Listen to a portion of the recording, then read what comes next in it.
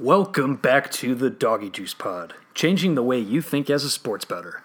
This is episode number 33, the Jesus, John Belushi, Chris Farley, St. Catherine of Siena episode. Thursday, February 14th, 2019.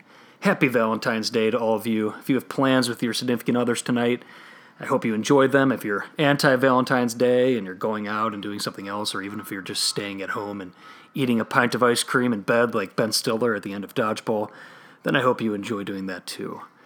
There's always a lot of pressure on me today because my fiance's birthday is also today on Valentine's Day, so it's double duty for me, but at the same time, it's just one day of the year when I really have to step up to the plate, so maybe that's better? I don't know. Either way, it's good to be back here with a fresh new pod for all of you. My last episode was almost 2 weeks ago, and last week was the first time I took a break from releasing a DoggyJuice pod since I started doing this at the beginning of last September.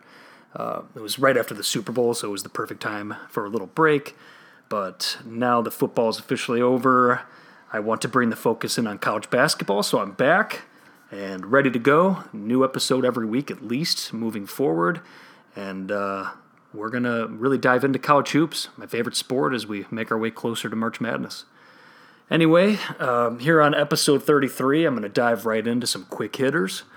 Then I'll give you the current top 10 college basketball teams according to the DoggyJuice model. And then I'll jump into some college basketball handicapping techniques. And then we'll finish with some best bets for the upcoming games.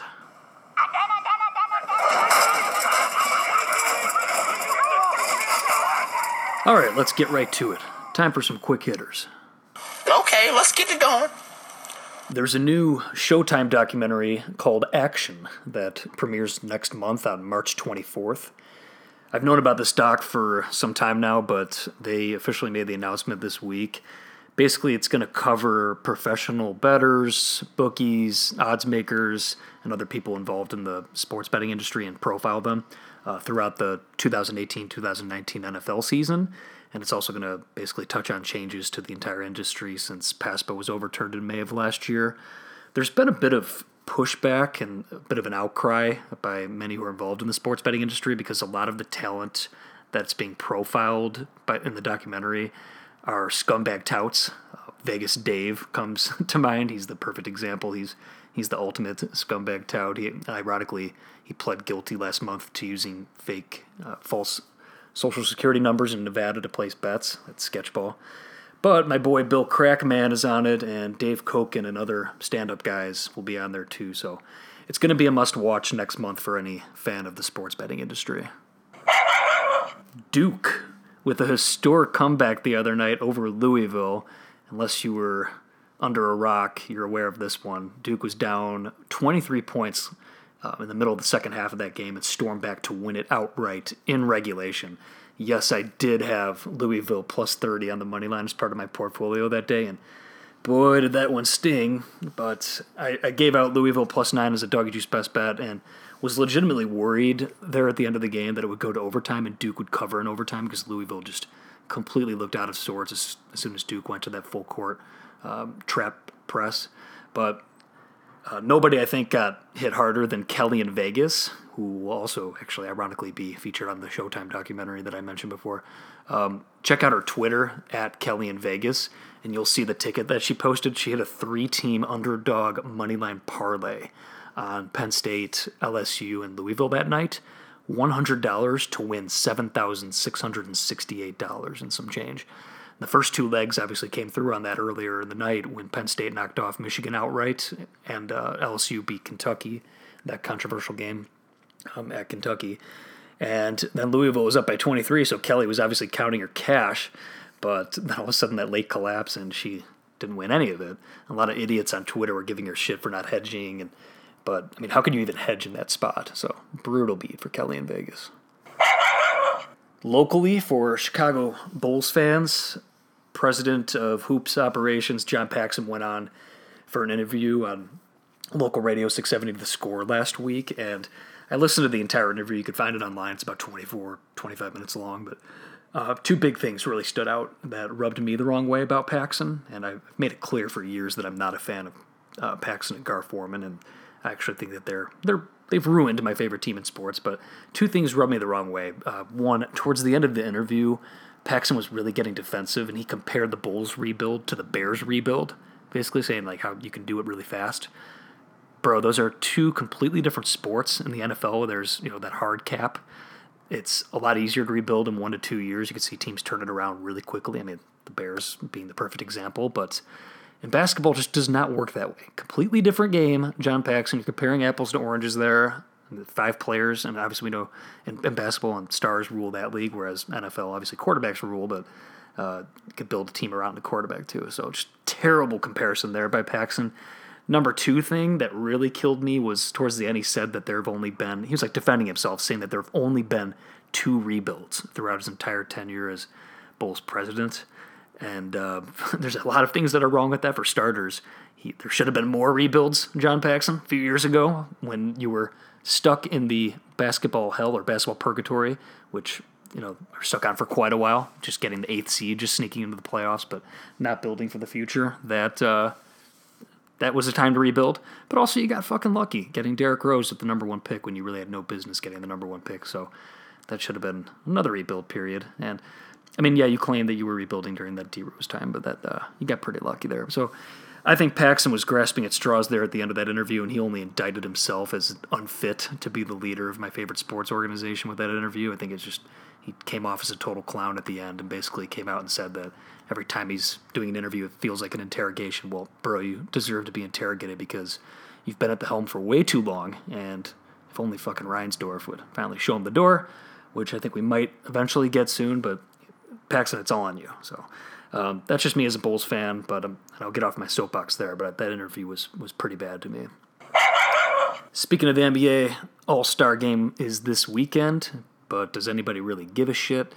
I do like it a lot more since they changed the format, and basically now they have captains that pick teams instead of just straight up East and West.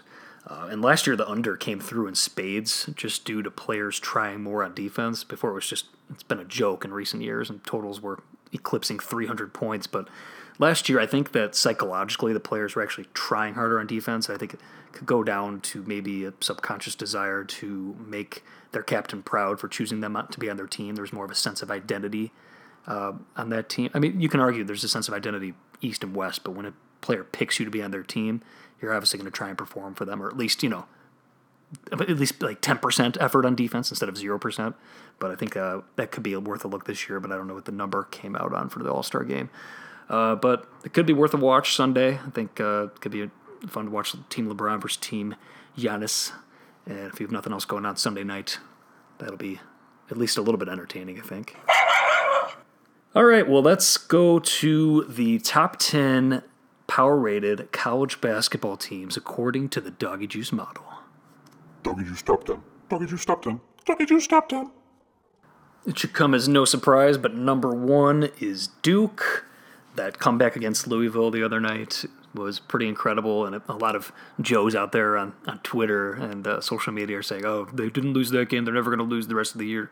Do think Duke's going to lose again before the season's done. The question will be, is it before the tournament or after the tournament? I don't know, but this team's really coming along strong. They have by far the most talented team, and power rating-wise, I know a lot of Vegas guys agree, but dating back to the Kentucky team that was minus 110 against the field to win the title going to the tournament a few years ago, this Duke team is right up there with them as the highest power-rated college basketball team of the past decade. So they're deserving at number 1.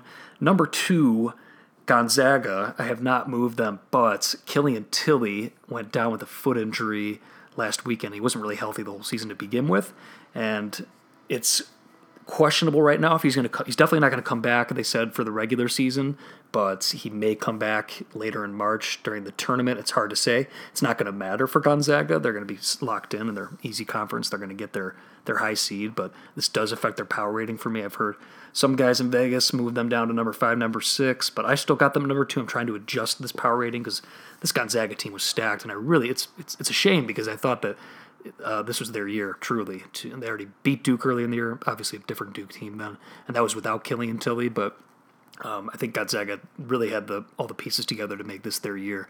But now with him out, with Tilly out, it's going to be tough. But I do like them there in that spot, and they will be at least a 1 or 2 seed in March Madness. Number 3, Virginia. They did lose Duke at home last Saturday, which was tough, but that team's still very good.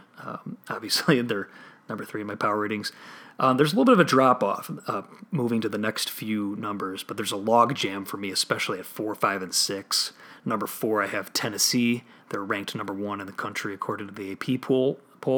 Number 5, Kentucky, and these two teams play each other, Tennessee and Kentucky, this weekend, so that could go a long way in changing the power rating. But Kentucky's been moving up really fast, and I think that's the case with John Calipari teams past few years. Obviously, he's recruiting the one-and-done guys, but you've seen Calipari teams, and last year included, really come along strong as the year progresses, especially as conference play progresses towards the end of the year and as March approaches.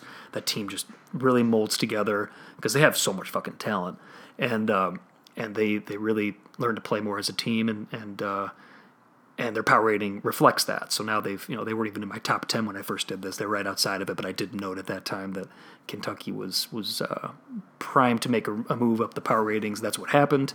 They obviously lost the other night against LSU at home, but LSU's a great team as well, and I think Kentucky's still the real deal. So number 5 is Kentucky.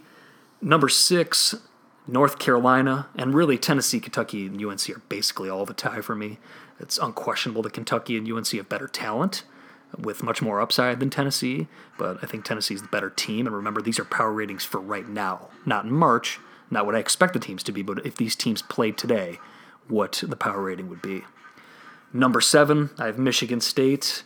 Tom Izzo team in March. They're going to be obviously a force to be reckoned with as well. They're coming along strong. They had a little bit of a hiccup, but they're turning things around back again. I mean, they're going to be right there. So Michigan State's number 7.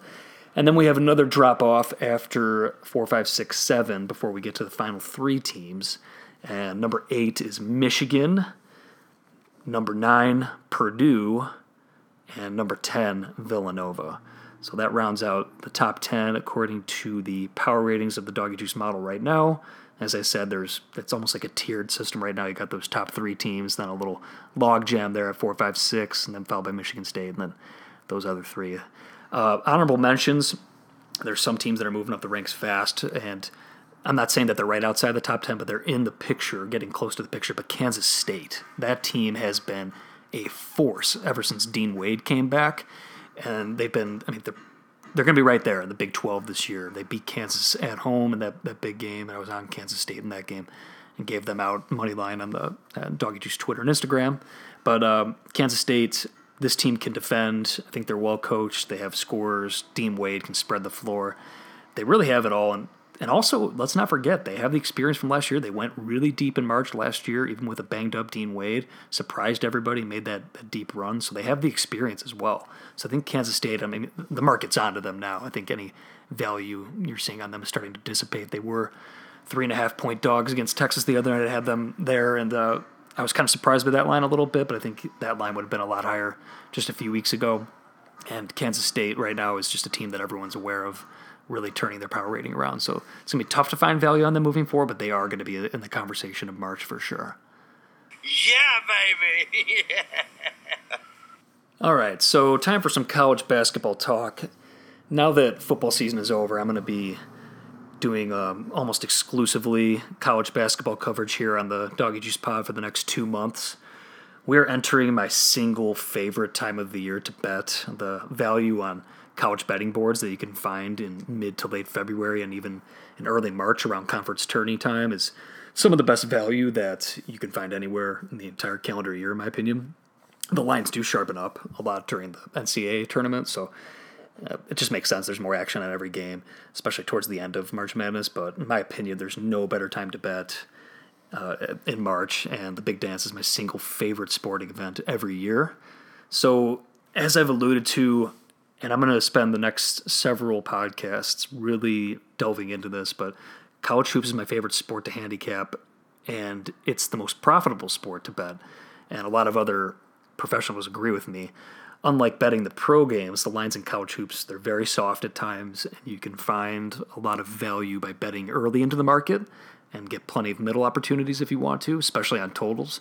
But handicapping college hoops is an absolute grind. It's a day-to-day grind, and it's not for the faint of heart. Just due to the sheer volume of plays every day as part of my portfolio, it's basically a complete mathematical certainty that there are going to be some rough stretches over the course of the college hoop season, but also some amazing hot stretches. And the absolute key to finding success over time in betting college hoops is to be in complete control of your bankroll. And I know I keep harping on this and it gets annoying, but I can't stress it enough. That's why 97% of dudes will always lose in sports betting. Sure, it's hard to profit over the long run because you have to hit over 52.38% of your plays just to break even, but it's even that much harder if you're increasing your bet size to make up for a losing streak or raising your bet size disproportionately while you're on a hot streak. It's only the guys who are 100% systematic with their unit size approach who can win this game in the long run. So take a deep look at yourself, and if you're one of those guys who's losing more than you're winning in sports betting, start first by placing all of your emphasis on your bankroll management. You have to be systematic with it, especially in college hoops where the stretches and the grind is day to day. If you're not disciplined in this, you're going to find that it's very easy to go broke. One of those inevitable bad stretches that's going to come into play. But if you are systematic and you take your goddamn emotion out of it, then you can withstand the tough stretches and slowly build the bankroll over time. And of course, that's a lot easier said than done, but it can be done.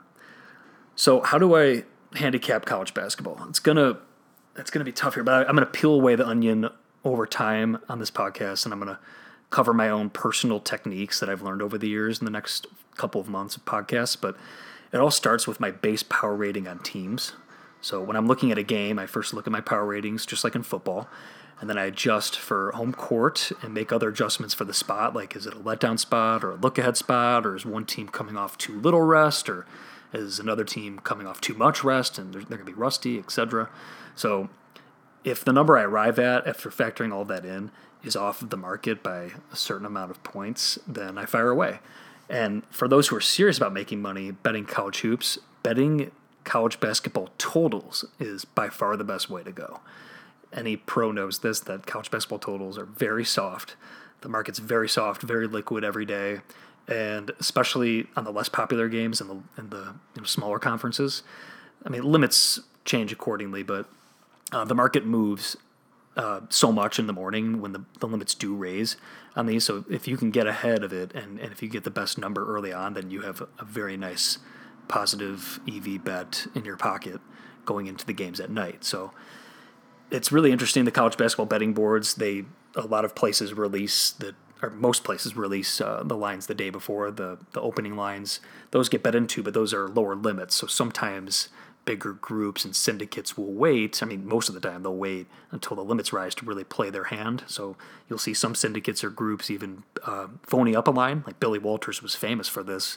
He would phony up a line when the limits were smaller, so the books knew it was him betting, so they moved accordingly. And then when the limits raised, he fired back on the other side for a lot more.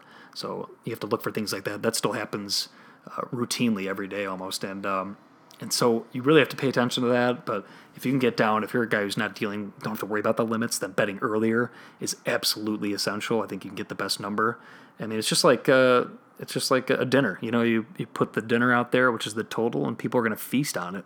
And you're just going to be left with scraps if you're late to the dinner and you bet the total late. So if you're early to dinner, you can get some nice bites in and get that value. That's the best way I can describe it. I just made that up on the spot. It's pretty nice, right? So in terms of betting totals, it is very complicated, but I'm going to quickly give a little lesson on betting basketball totals that can at least set your baseline, because a lot of people often see a number and they immediately react to it without diving in further. And a lot of guys will look at each team's average number of points that they score, the average number of points that are scored in the game that they're playing in, and for each team, and they'll add the two together when they play one another. But that's a huge mistake. So here's a basis to start thinking about betting totals differently with an example. And I'm going to use the NBA as an example, and you'll see why in a second. But it applies just the same.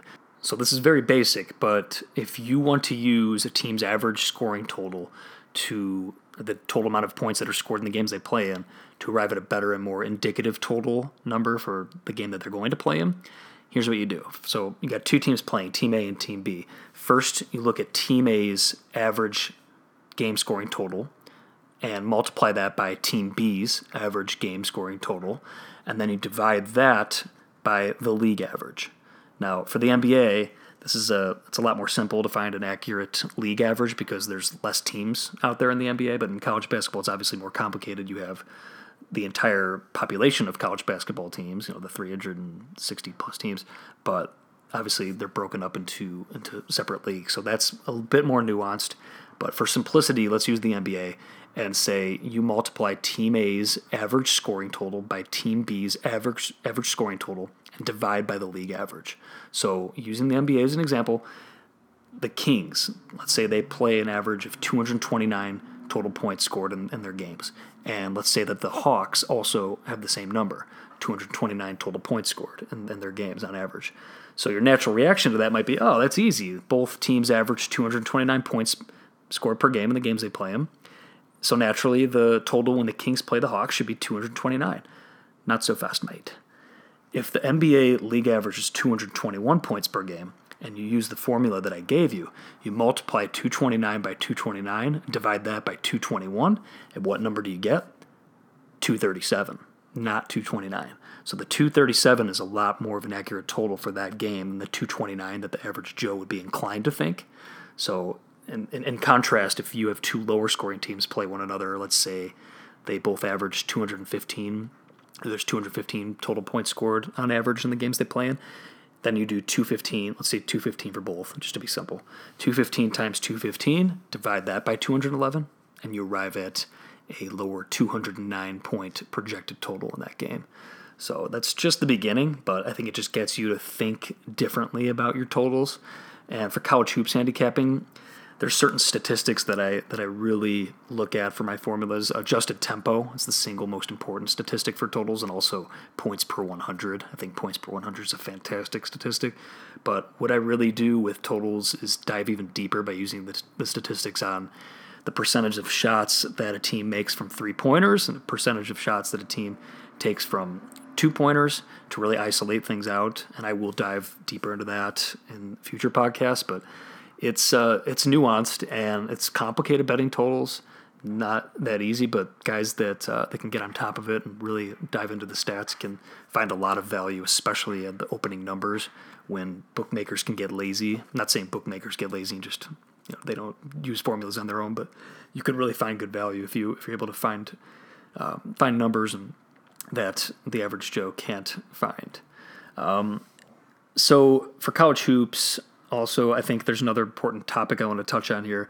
It's discussion on home court not being worth as much in this particular stretch of the season. I know a lot of handicappers changed their models around this time because what you're getting is a lot of conference games where teams are familiar with one another and they've already played each other most likely already when the season started. And not only that, but home court is not worth as much in these games. You can make the argument, and data is really starting to suggest this. Because a lot of these college teams, especially, not every college team has NBA players, obviously, or future NBA stars. So a lot of these guys are juniors, seniors, even sophomores, and they've been to the opposing team's arena before, and especially some of these smaller conferences where they don't have to travel as much. If they're taking a bus to the game, they're still waking up in their own beds. You have a situation where the home court's really minimal, 1 to 2 points maybe, if that. I know some handicappers have even argued, like Alan Boston out there, he argues that no home court advantage really applies in some of these instances. So that's a way to really dive into value instead of just assigning the typical 4 points of home court in college basketball around this time of year. I think you really got to dive deeper into that and look into, if the team is an older team that's been there a few times and they're not going to be rattled as much. And if they've already played the team earlier in the year, there's a lot of reasons why home court advantage is not worth the typical 4 points at this time. So that's a little taste. I'm going to be diving into my college hoops handicapping process and how I go about doing it in future episodes. I don't want to keep this episode too long here, but hopefully I taught you something there and you can apply it moving forward.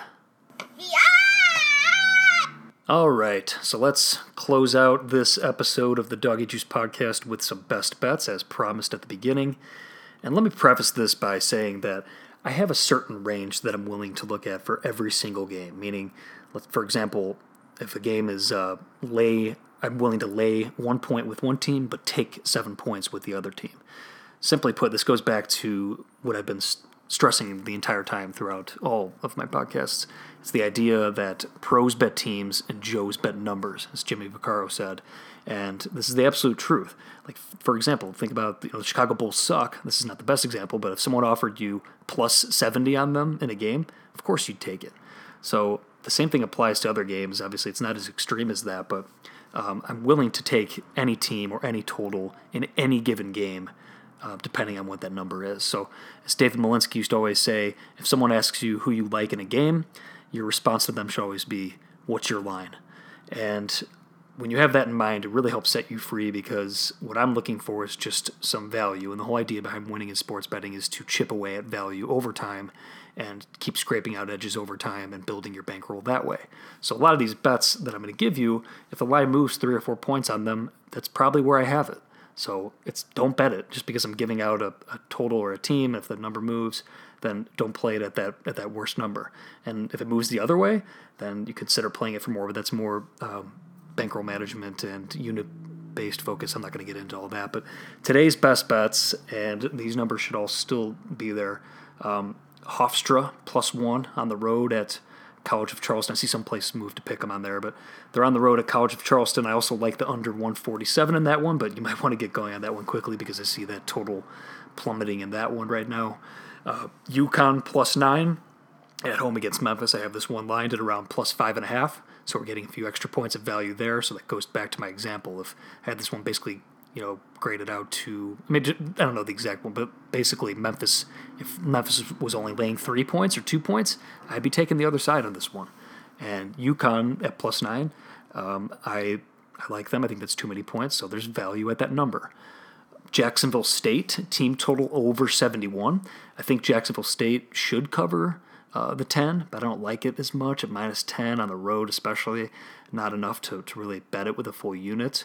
But I also do like the over 132.5 here. I found some 132 myself. Didn't go full unit on that, but naturally, if I like Jacksonville State a little bit, and if I like the over, the Jacksonville State team total over 71 is a very nice fit.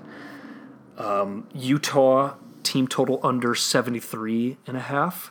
Likewise, the under is close to showing for me in this game, and I have the game lined closer to Utah -1.5, -2, so the line's it's around 3 right now. So naturally, I like the Utah team total under at anything at 73 or better in that game. Some totals that show for me on the card today: Portland State, Northern Arizona under 151.5, and Nebraska Omaha versus South Dakota State under 165.5. And finally, some other ones. This is some value. Cal Poly slow +14 in Hawaii. I think that game should be lined about +10, +10.5. We're getting some value there. And Santa Clara and Idaho. Santa Clara +11 and Idaho +14 as ugly home dogs. These ones don't it's close to showing for a full unit for me, but it's hard to grin and bear it with those home underdogs, but those do show for me today as well. So keep all that in mind when you're making your bets, and there really is no such thing as a lock. It really depends on what the number is, and I'm trying to instill that to you, my listeners, as you move forward. It's a lot easier said than done winning in sports betting and finding the right numbers, but hopefully I've helped you find some value today on the podcast. I'll be back next week with some more college basketball talk, but also a preview of the Oscars. My best friend lives in Los Angeles, and he's worked in Hollywood for the past 9 years. Hopefully I can bring him on next week to check the polls out there, see if we can find any value on the board for the Oscars, because money prints the same no matter what you're betting on. So if people are judging you for betting on the Oscars, you can just flash your cash with them. We'll be looking at value on the Oscars board next week. And one more thing before I go, Buddy Hield to win the 3-point contest this weekend at NBA All-Star Weekend at 6-1 or better. I really think there's good value there, so go ahead and take that one, baby. Yeah, buddy. Alrighty, that'll do it. Thanks for listening to this episode of the Doggy Juice Pod. It's good to be back after a little 1-week break. Looking forward to the games this weekend. Good luck with your bets, and I'll talk to you next week. Doggy Juice out.